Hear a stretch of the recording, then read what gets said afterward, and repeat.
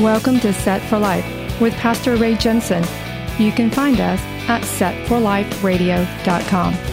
Romans 10:9 says that if you confess with your mouth the Lord Jesus and believe in your heart that God has raised him from the dead, you will be saved.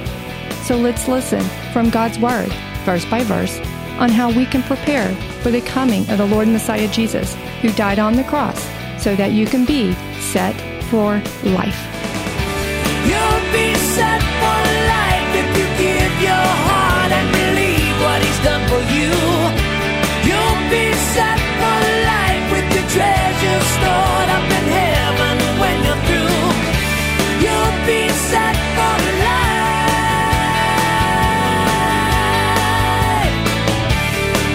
And so now in Joshua 17 and verse 7, and the territory of Manasseh was from Asher to Michmethath, that lies east of Shechem, and the border went along south to the inhabitants of En-Tappuah. Manasseh had the land of Tappuah, but Tappuah on the border of Manasseh belonged to the children of Ephraim, and the border descended to the brook Cana, southward to the brook. These cities of Ephraim are among the cities of Manasseh. The border of Manasseh was on the north side of the brook, and it ended at the sea. Southward it was Ephraim's. Northward it was Manasseh's, and the sea was its border.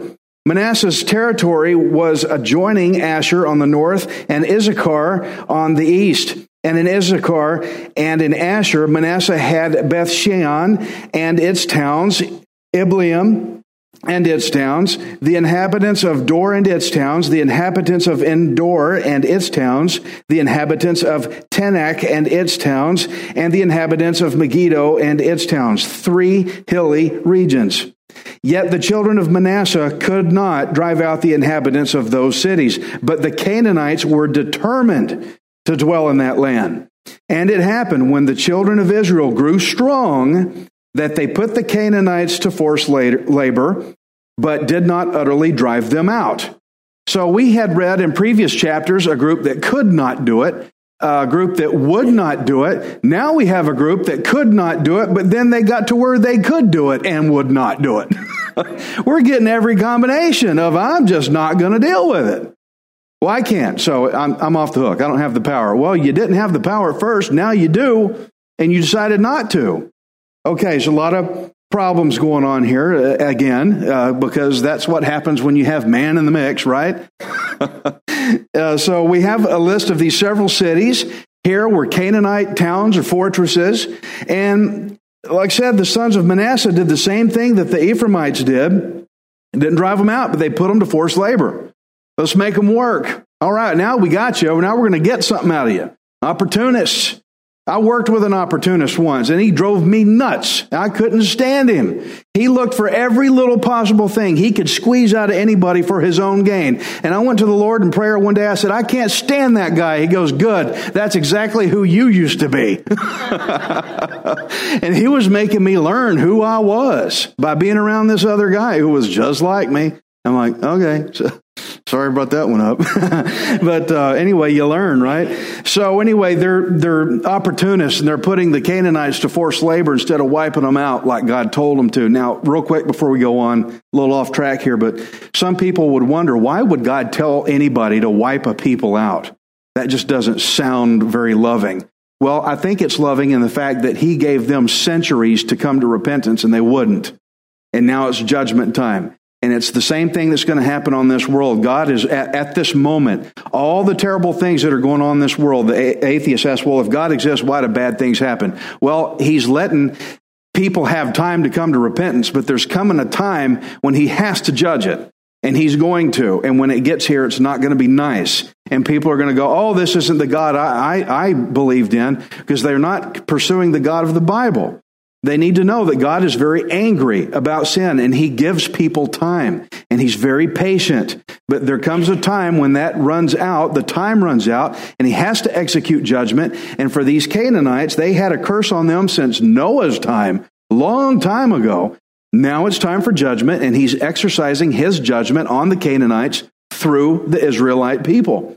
The Israelites were supposed to be judgment on the Canaanites. That's just how God operates sometimes when he chooses to do it that way. But they chose not to Do what God said and utterly destroy them. You do realize God is going to ultimately and finally someday utterly destroy all sin. All sin has been taken care of upon the cross, and there's still people sinning today. There's coming a judgment day. It's all going to be done and over with, and you're either going to be in Jesus Christ and get eternal life, or you're going to choose willfully not to and be put in condemnation where it's going to be judged down in hell. It's better to let your judgment fall on Jesus than on yourself in hell.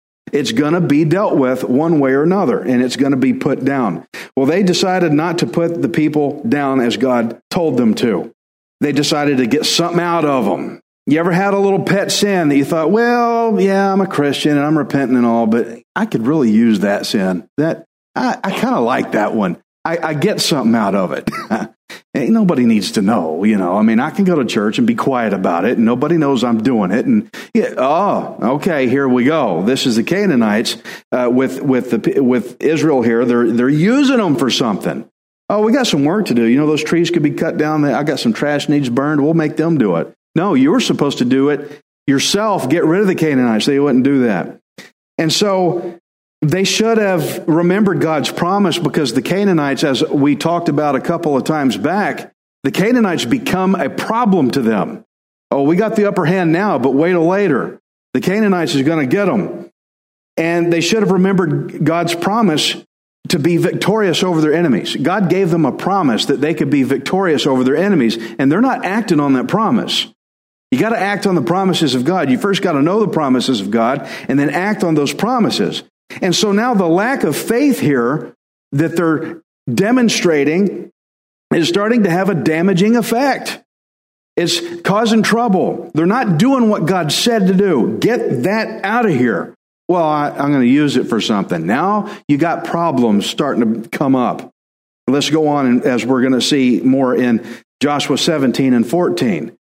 Then the children of Joseph spoke to Joshua, saying, "Why have you given us only one lot and one share to inherit, since we are a great people, inasmuch as the Lord has blessed us until now?" So Joshua answered them, "If you are a great people, then go up to the forest country and clear a place for yourself there in the land of the Perizzites and the giants, since the mountains of Ephraim are too confined for you." So here's a rather hostile complaint here. We need more. And they throw it at Joshua. Our area's not big enough. We're a big people. We got a lot of population. Give us another lot to draw. Give us more land. But I like how Joshua kind of turned the tables. He didn't refuse them more land, but he did turn the tables, and he says, well, since you're so many people, that makes you strong enough to go clear the forest yourself. Go do it then, if you're so great.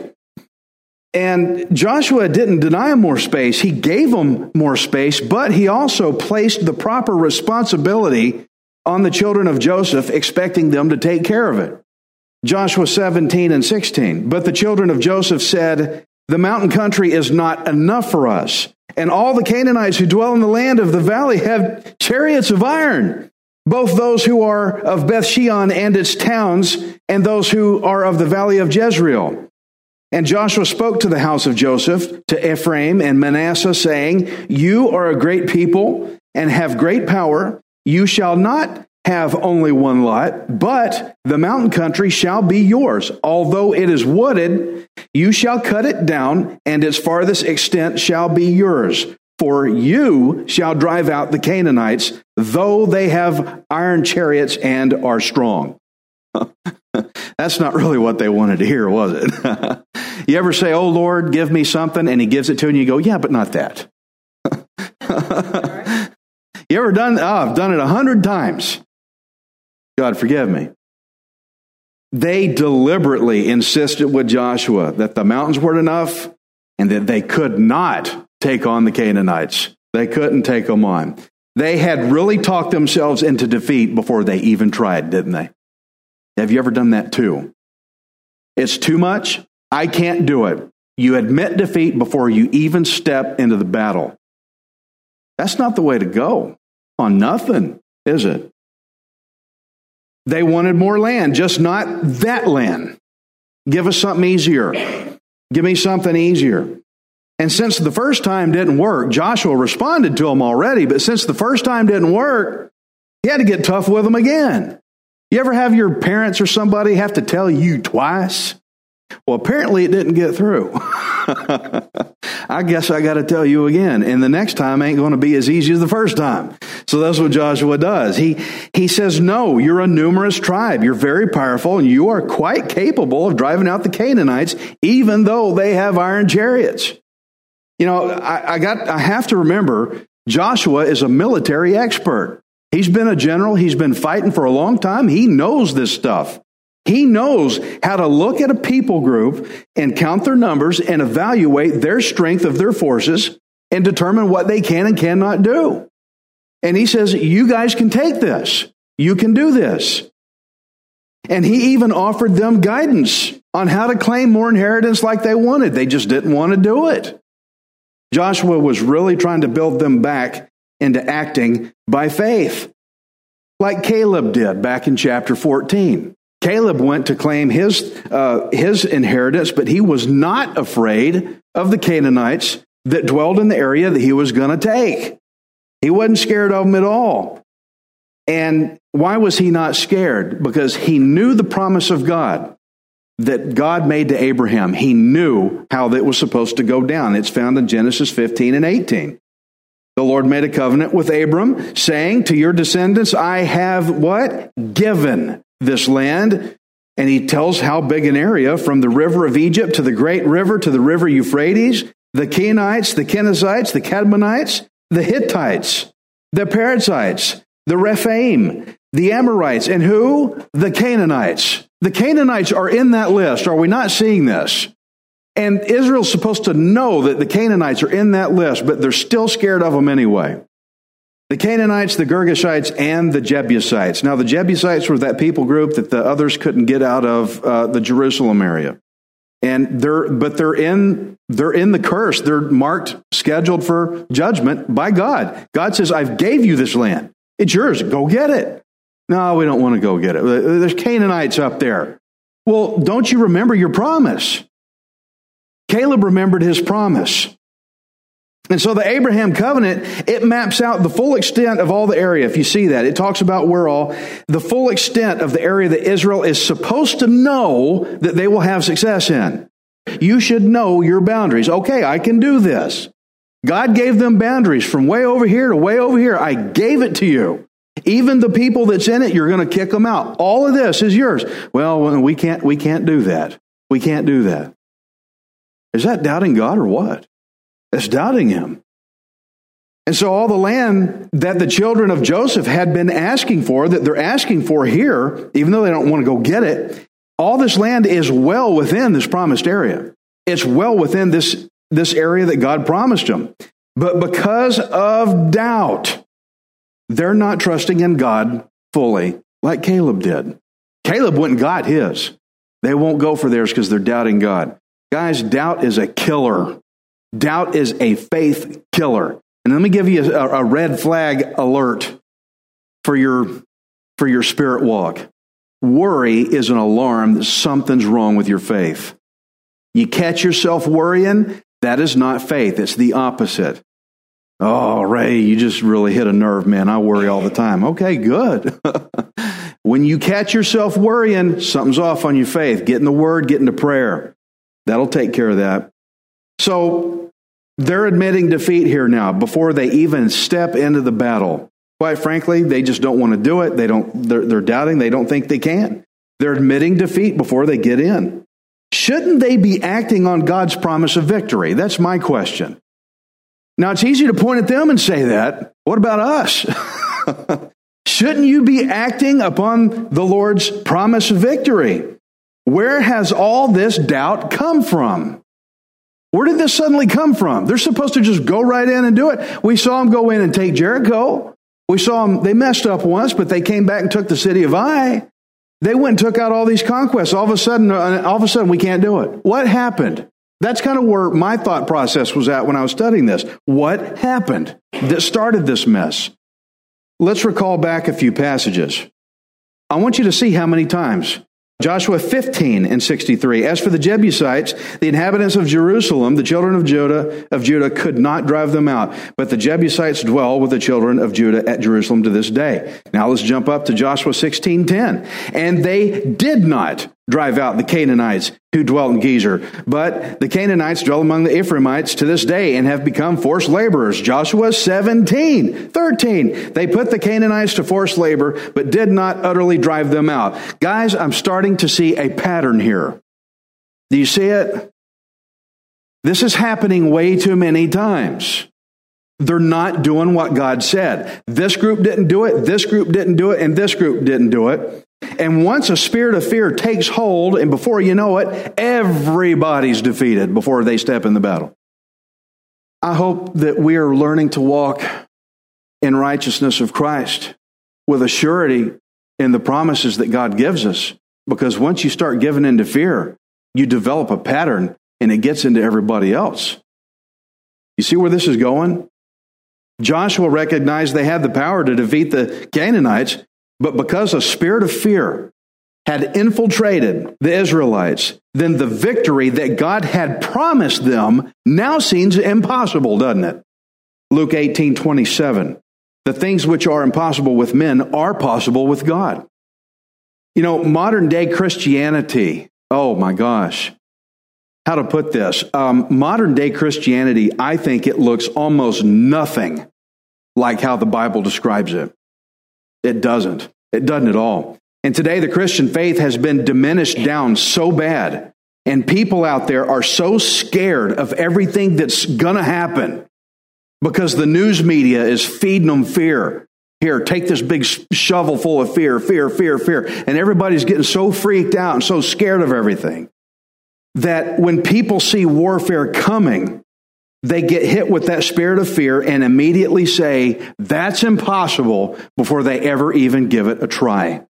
And then they come bring it into the body of Christ and they rub it up against somebody else who's going through a severe trial. And that pattern gets started, and before you know it, everybody's messed up.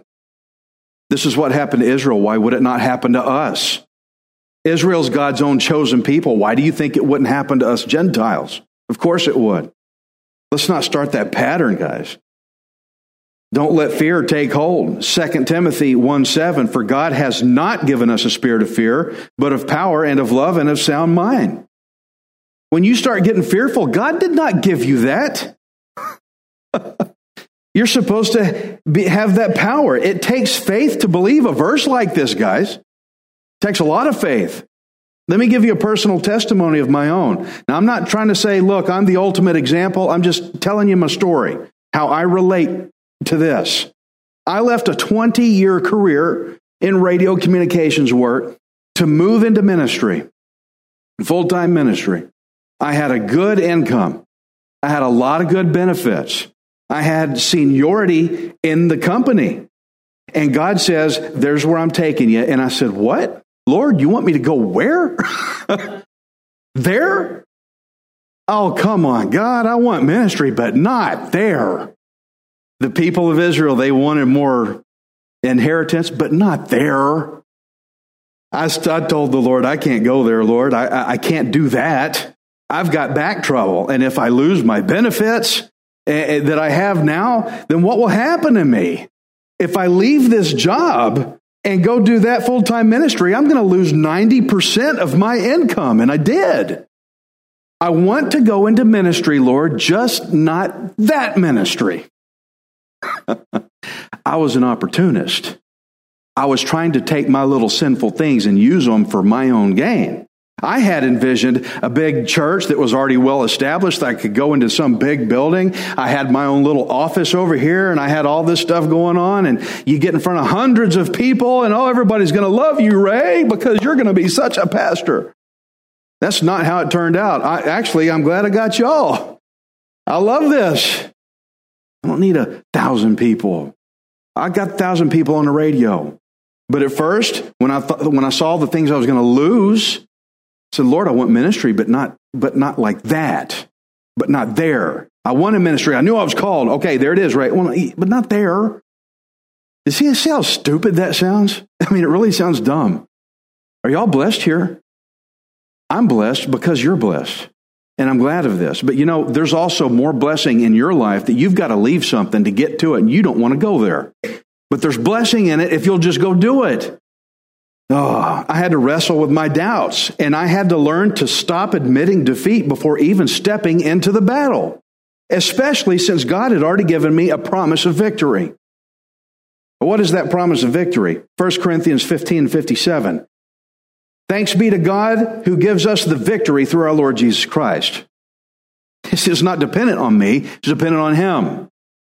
Now, Israel, they had the Abrahamic covenant behind them. They should have known that victory was assured to them to drive the Canaanites out. When God first called me to ministry, I should have known that I had victory in the promises that He gave me to go and do it. He had to work that doubt out of me. The Israelites should have known that they had assured victory to drive the Canaanites out. And through this study today, you probably thought, why didn't they just tap the power of the promise that they had available to them? Why didn't they just stick their hooks in it and go, there's that promise, grab it and let's go do it?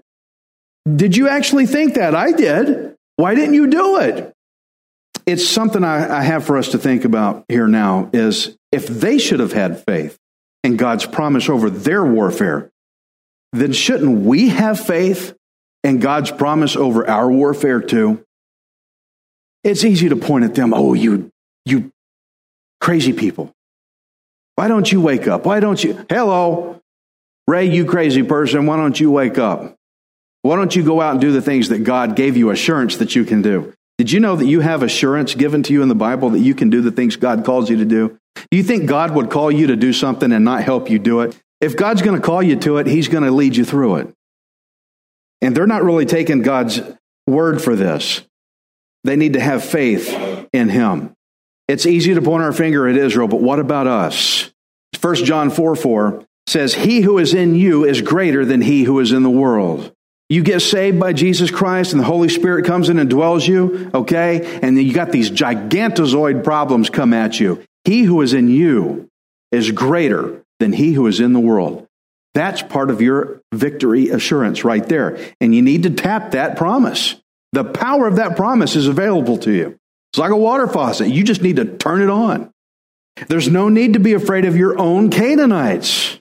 Ooh, with their big iron chariots. Oh, Ray, I've got this big bill coming. I've got this plumbing problem at the house. My car is breaking down. Oh, those Canaanites and their big iron chariots. You've got assurance of victory when you know that Jesus is greater than your own Canaanites are. Don't let your faith diminish down into fear to where you start admitting defeat before you ever even step into the battle. If you do that, you will start a pattern, and that pattern will affect other people, and it will get them to doing the same thing. Do you know that you have what's called a sphere of influence? It's like a big giant ball that you're in the middle of, and everywhere you go, that ball extends out, and everybody that you bump into, even person X in the airport that you say hi to one time and you never see them again, somehow you have an influence over them. How you conduct yourself, whether you've got a scowl on your face or a smile. People see that kind of stuff, and you have an influence on people. If you've got a pattern of defeat, you will push out a pattern of defeat.